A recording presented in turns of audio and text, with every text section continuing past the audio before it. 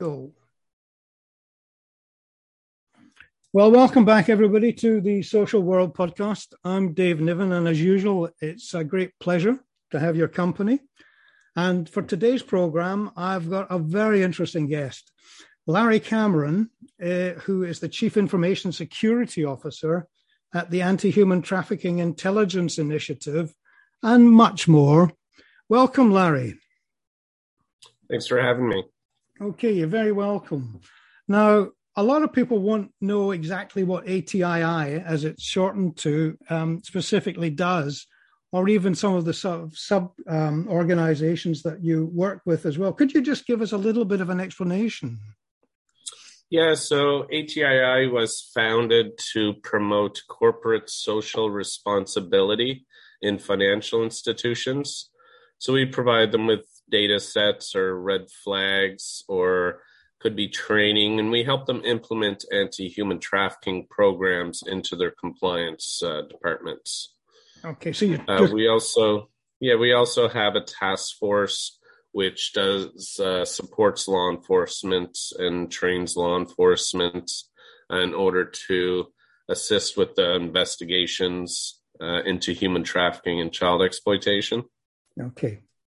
I've talked to somebody about 18 months ago in your organization as well, so I managed to get a little bit of a sense of what you do, but I've got written down here one sentence that I think probably sums it up, if that's all right. If you tell me if you agree, that the Anti-Human Trafficking Intelligence Initiative is a non-profit organization dedicated to the worldwide fight to abolish modern slavery related to labor and sex trafficking. Is that still the best explanation, do you think?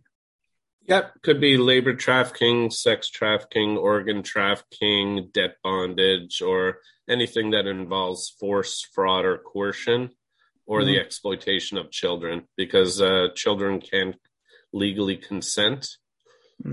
Yeah. Such a huge subject, isn't it? I mean... yeah, it's very broad. At one point, I remember many, many years ago, law enforcement people telling me that they're sort of keeping up with things, but only just in terms of the ability of criminals to evade the law or to get round regulations or to practice, within the kind of the world, as it were, of organized crime. How would you judge it at the moment? Would you think things are getting better? Are we getting better at interrupting stuff? I think the awareness is getting out there where it needs to be. 5 years ago, nobody really knows what human trafficking is. They don't think that it's in their community. But I can assure you that it's in every country, every state, province, or in every city, even in rural areas. Yeah. So you may not know it. It could be on your street.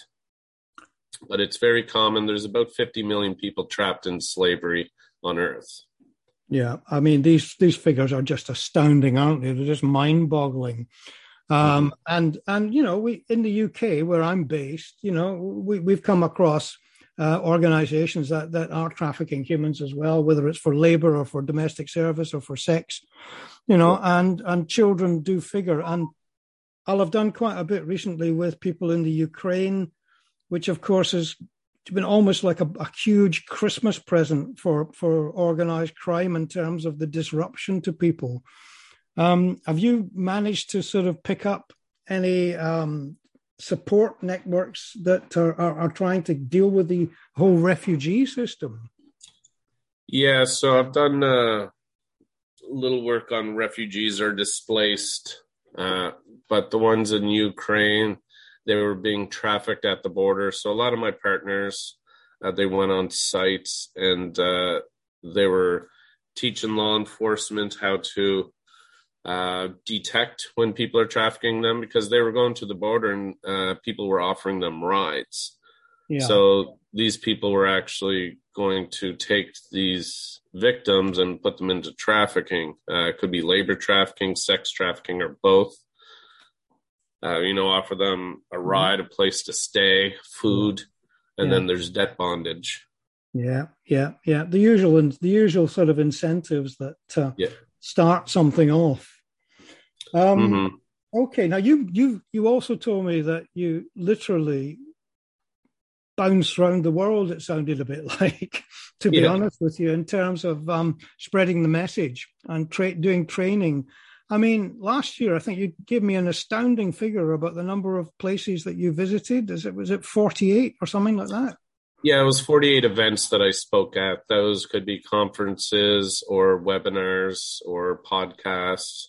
I did a few podcasts, but mainly it's or remote training sessions. This year, I think I'll break about 60 And for the month per week. and if I got it right from you as well, I mean, you're a very compact team, aren't you, in terms of numbers? At least I know you get a huge amount of support from agencies all around the world, but in terms of ATII, there's about 5 of you, is that right?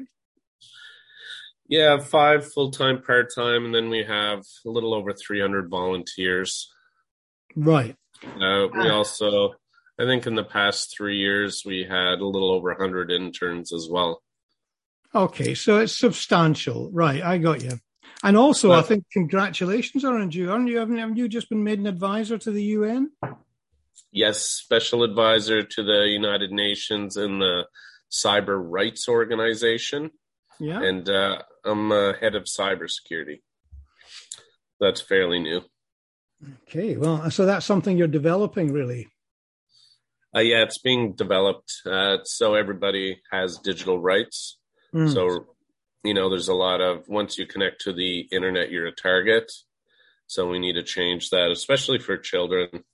Well, of course. Can you give me a sense of, there's going to be some new legislation in the UK soon, I think, in terms of whether it's cybersecurity or, certainly online security and to do with social media and so forth. Is the world waking up, do you think, to what's needed? I think partially it's always split in between this is needed in order to protect children and this is needed for privacy. But I mean, if end-to-end encryption comes into effect where if law enforcement can't submit a subpoena warrant or production order in order to get details from an account, then 90% of people that are exploited on Facebook are not going to get any justice. And I know this. I supported, we did an operation in a certain country, but the orphanage I was supporting had about 600 trafficked kids go through it.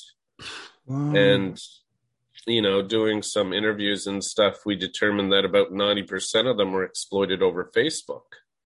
Incredible. I had an 8-year-old girl trying to help me find the account that she was exploited over. I mean, that's not something a kid should have to do, let alone me. No, absolutely. And we do hear from time to time, there's an eruption of anger against social media companies, and they say, you're not doing enough. And they say, well, all right, well, we are, or we'll change it or whatever. But it never seems to really change that much. I mean, what would your impression be of these big companies, the social media companies? Are they really trying, or is it just something that's got out of hand? It's got out of hand, totally. I mean, they're not able to keep up with the vast amount of exploitation. I mean, even I tried to work with some of them, and they're like, no, we're only looking for terrorism type stuff. And I'm like, well, we're human trafficking and child protection. We're not counterterrorism. So, so because they get in trouble more. Pissed off about that, Larry? I mean, don't you get very upset about that they're don't seem to be able to try and rein their own platforms in? Well, that's why we spread awareness. I mean, you can get angry or you can take action. I mean, we've, we did some stuff regarding OnlyFans and Pornhub, and, look what happens. MasterCard, ducked out, and then Visa finally ducked out, but it was a little too late. Because Visa is now being held accountable for, supporting a company that does exploitation of children. Yeah. Do you think it's only maybe a pebble in the water, really, rather than trying to dam the stream? Well, you can definitely do some damage to a company by taking away the resources. I mean, look what we Yeah, did to Russia with the sanctions. yeah, yeah, I yeah. mean, they're going down and they're going down fast, and the longer that they're in this state, it's going to get worse. Russian people are leaving Russia. Yeah, yeah. So, But I mean, if you're if you're taking away their payment methods, you take away Visa, MasterCard, PayPal, and then you start taking away other stuff like cryptocurrency, you're sanctioning them, people won't work with those companies, then you're essentially hitting them where it hurts. well, let's stick on that for a second, because I know you wanted to mention ATCC and ATRC, which, if you wouldn't mind just telling people what they are, in terms of your involvement. Yeah, so I'm a co-founder of the ATCC, which is the Anti-Human Trafficking Cryptocurrency Consortium. Okay. So it's similar to ATII, where we promote the corporate social responsibility, but this one's focused on cryptocurrency. So could be blockchain companies, cryptocurrency exchanges, Bitcoin ATMs, or blockchain forensics and analytics apps.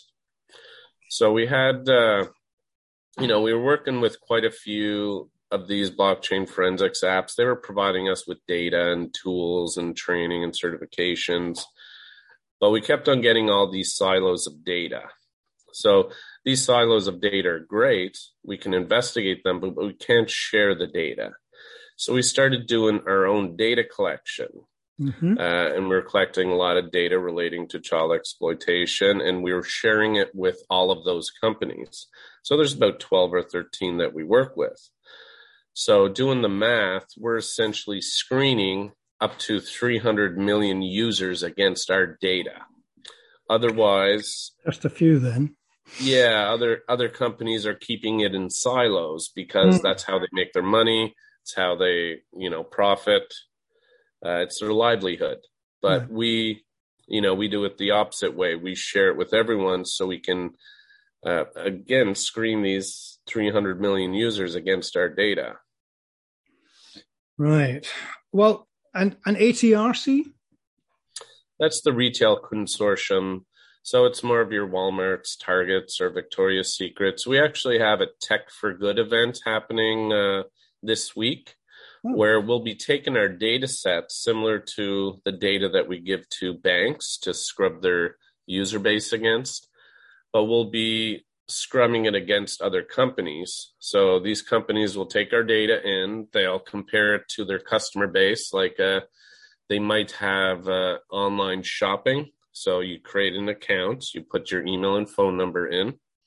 So they would be matching up against that data. And the only thing we're looking for really is matches. So once we get a match, again, it gives you a little more context within that investigation. So it could be a trafficker, it could be someone being trafficked, or it just could be an independent sex worker. It's up to the it's a red flag, yeah? But it's a red flag. Yeah, exactly. It's up to them to differentiate. Because, if you have a sex ad with this 4'9" woman, 90 pounds, but there's this male, 6'1", 280 pounds that comes up, there's obviously something wrong there. That likely indicates that he's a trafficker and he's trafficking these women. Yeah. You can also sometimes see 30 women tied to the same phone number. So these ones are giant red flags, which again, we used in, other operations we did, like the visa waiver program I was telling you about. Oh, yeah. Would you want to mention that a bit? Because I think that was fascinating. If you just say a little bit about what that was and what the outcome was. Yeah, so we provided the data the same as we do to banks or the blockchain companies or what have you. And they took this data in and they scrubbed it against their internal systems. So what this did is, showed which ones were flying everywhere. So the visa waiver program, there was about 39 countries at the time, and we had data on 38. So we did the proof of concept. Can I just sort of concept. clarify that this was to fast track visas? Is that right? Yes. So visa waiver program is so you don't have to go through a whole bunch of paperwork and stuff in order to get a visa, kind of fast track. So if I want to go from Canada to the United States, I don't have to do a visa. I get one on arrival. Okay. So since they're fast tracking, then they have to do more enhanced due diligence. They have to, look into these people more. Yeah. And so what happened? Yeah. Yeah, we were able to find about 170 persons of interest, potential traffickers, and people being trafficked through that data. That was just 38 countries. So I think it was a pretty successful operation. We do these in bulk quite a bit. Another one was, in the ATCC where we had... That's the cryptocurrency one. Yeah, right. Sorry. Yes. Well, we were provided data in bulk that related to child exploitation, people purchasing child sexual abuse material or CSAM. So we took this data and we run it through another database. And what we were able to determine from that is that they had KYC or not. So KYC is Know Your Client, which is essentially passport, driver's license, or address, phone number, email, IP address, list of all your assets and transactions. So this was great. We had 300 transactions which had KYC data. So the data that we were scrubbing against, it was people, they were buying Bitcoin at a Bitcoin ATM. Yeah. Then they filled out their KYC data. And then they sent directly to a child abuse cluster. So in comparing that data, we were able to see people who were directly buying this material who had KYC data. So right there's 300 open and shut cases. Just takes an hour. No, so I get it, but you've got to know what you're doing, of course, haven't you? You've got to have the people that know what they're doing as well.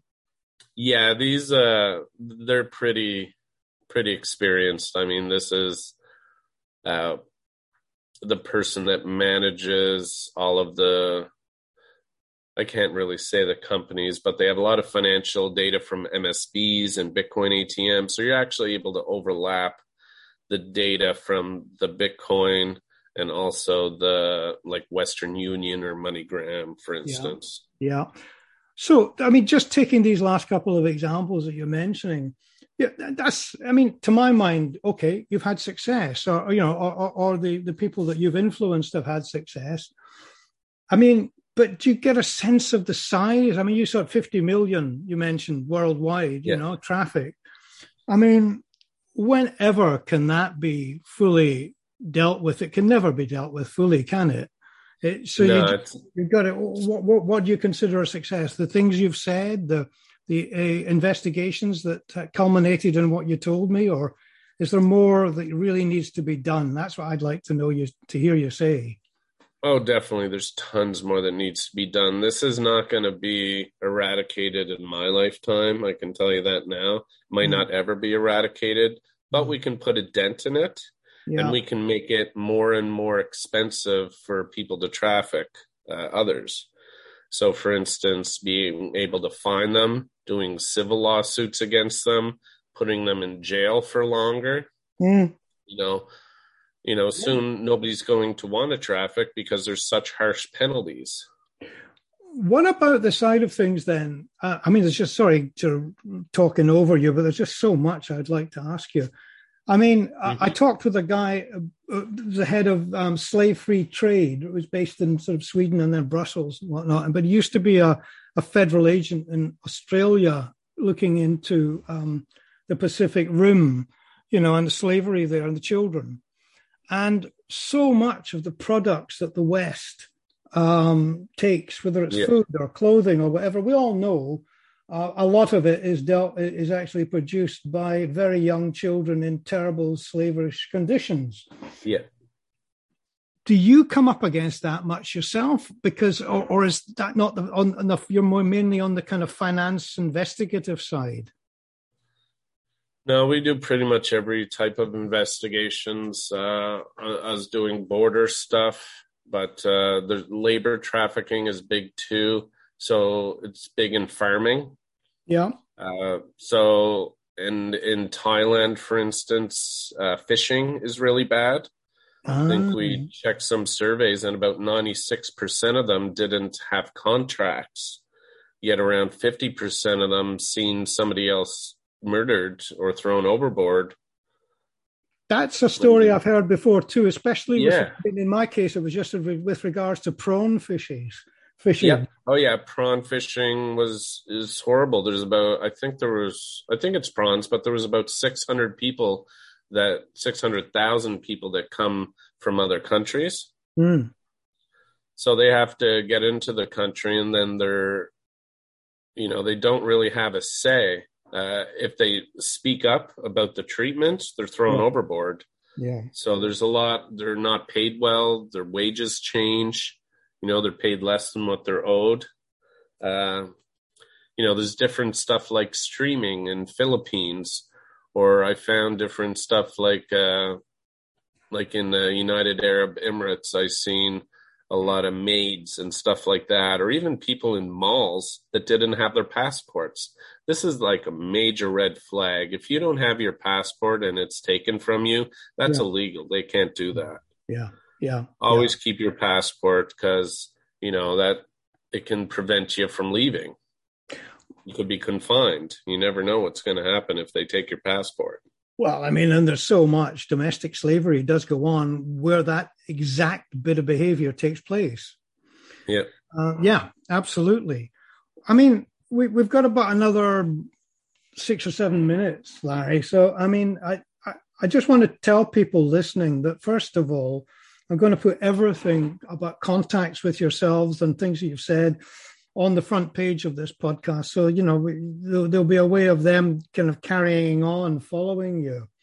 But at the same time, I was just wondering about that conference you mentioned. Is that an open conference that people could digitally look at, join in? Yeah, there's quite a few conferences. You might be talking about our Tech for Good events. You just mentioned it a minute or two ago there. Yeah, Tech for Good events. That's mainly for ATRC. Okay. We'll be doing quite private stuff with data and internal systems. So a lot of the time we don't even get to see the finished results. That way they can still comply to their regulations and everything. Yeah. But there are plenty of events that I speak at. If you follow me on LinkedIn.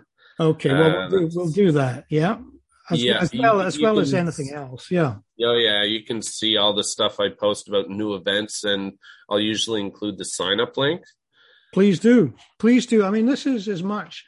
I want people to have an opportunity to get as informed and educated as possible. I mean, and I know you're doing brilliant work, but I know also that you're relatively small, kind of having small impact because you haven't got a worldwide tens of thousands of people actually sort of working for you. But at the same time, I think it's remarkable what you're doing. What does the United Nations special advisor role mean for you? So as head of cybersecurity for the Cyber Rights Organization, we'll be looking at ways to ensure that, people can have a digital life and not be worried about their content. They have a right over their content. So right now, I mean, once you connect to the internet, everybody's a target. So not only with scams or fraud or, but hackers. I mean, it's not really an ideal situation. I mean, internet used to be innovative. Now it's just, scary. People are getting their identities stolen. People are getting their bank accounts cleared out, or, predators finding the kids. I mean, it is scary. It's not really working the way it is. It just got totally out of hand. Well, let's take a couple of minutes to finish with then. Maybe if I could ask you to possibly give two messages. One to the guy at the end of the road, and two to senior people in the agencies that have most responsibility for dealing with the problem that you've outlined. So, firstly, then, advice to the guy at the end of the road. At the end of the road? Well, the local man, who's not like involved. He's just a parent and a neighbor and a part of the community. What should he be looking out for, worried about? Be careful when you go online. I mean, especially if strangers are contacting you, don't share too much online.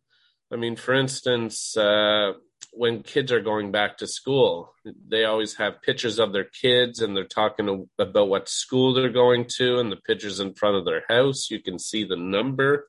Yeah. I mean, be mindful of what you post online, especially if it's about your children. Don't put it public. I mean, a lot of people like to share this and like, oh, my kid's so wonderful, they won a gold medal. Yeah. You know what? Share that privately to your friends.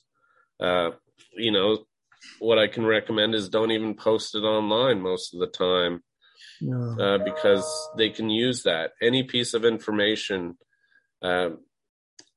I mean, we even look at plugs to figure out what geographic area some people are in so we can narrow it down. We look at products that they have in their house so that, we can narrow stuff down. Every little piece of information that you put up there can be used against you. Good advice. So again, I'm not saying don't have Facebook. Again, it would be a lot safer if you didn't.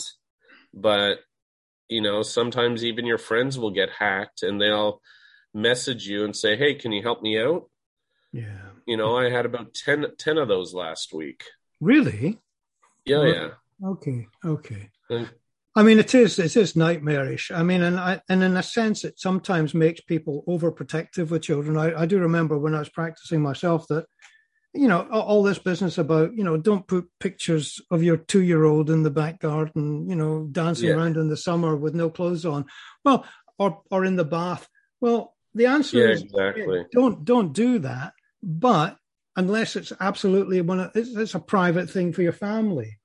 And the question is privacy, as you said. So many people don't make their don't make their Facebook or anything private, do they? No, there's a lot of just post everything publicly. Yeah.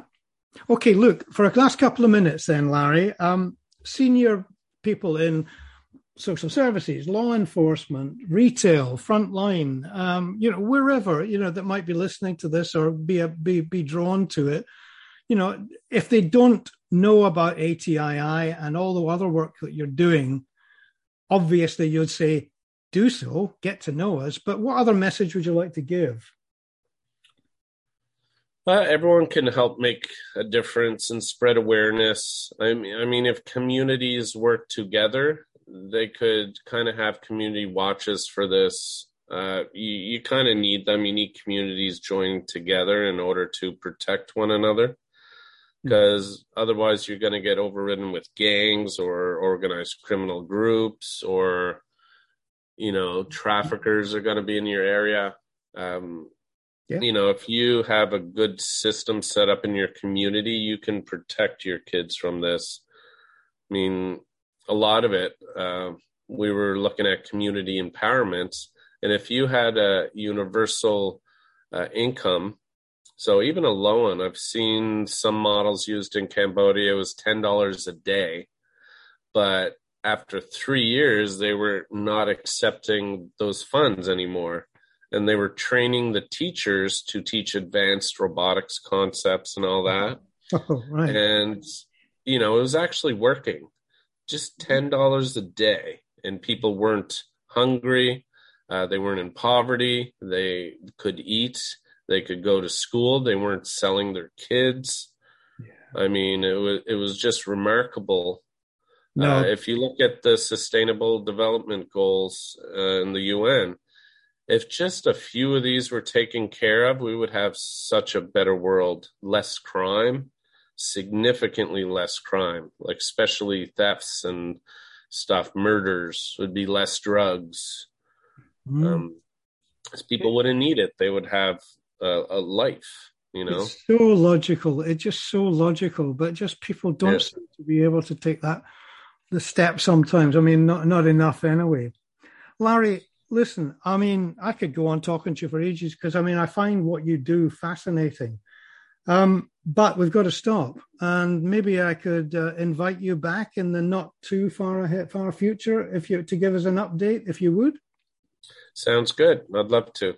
All right, and like I said, we'll stop it now and sort of say thanks very much, Larry Cameron, and look forward to speaking to you in the future. And thanks everybody else for listening, and see you again on the Social World Podcast.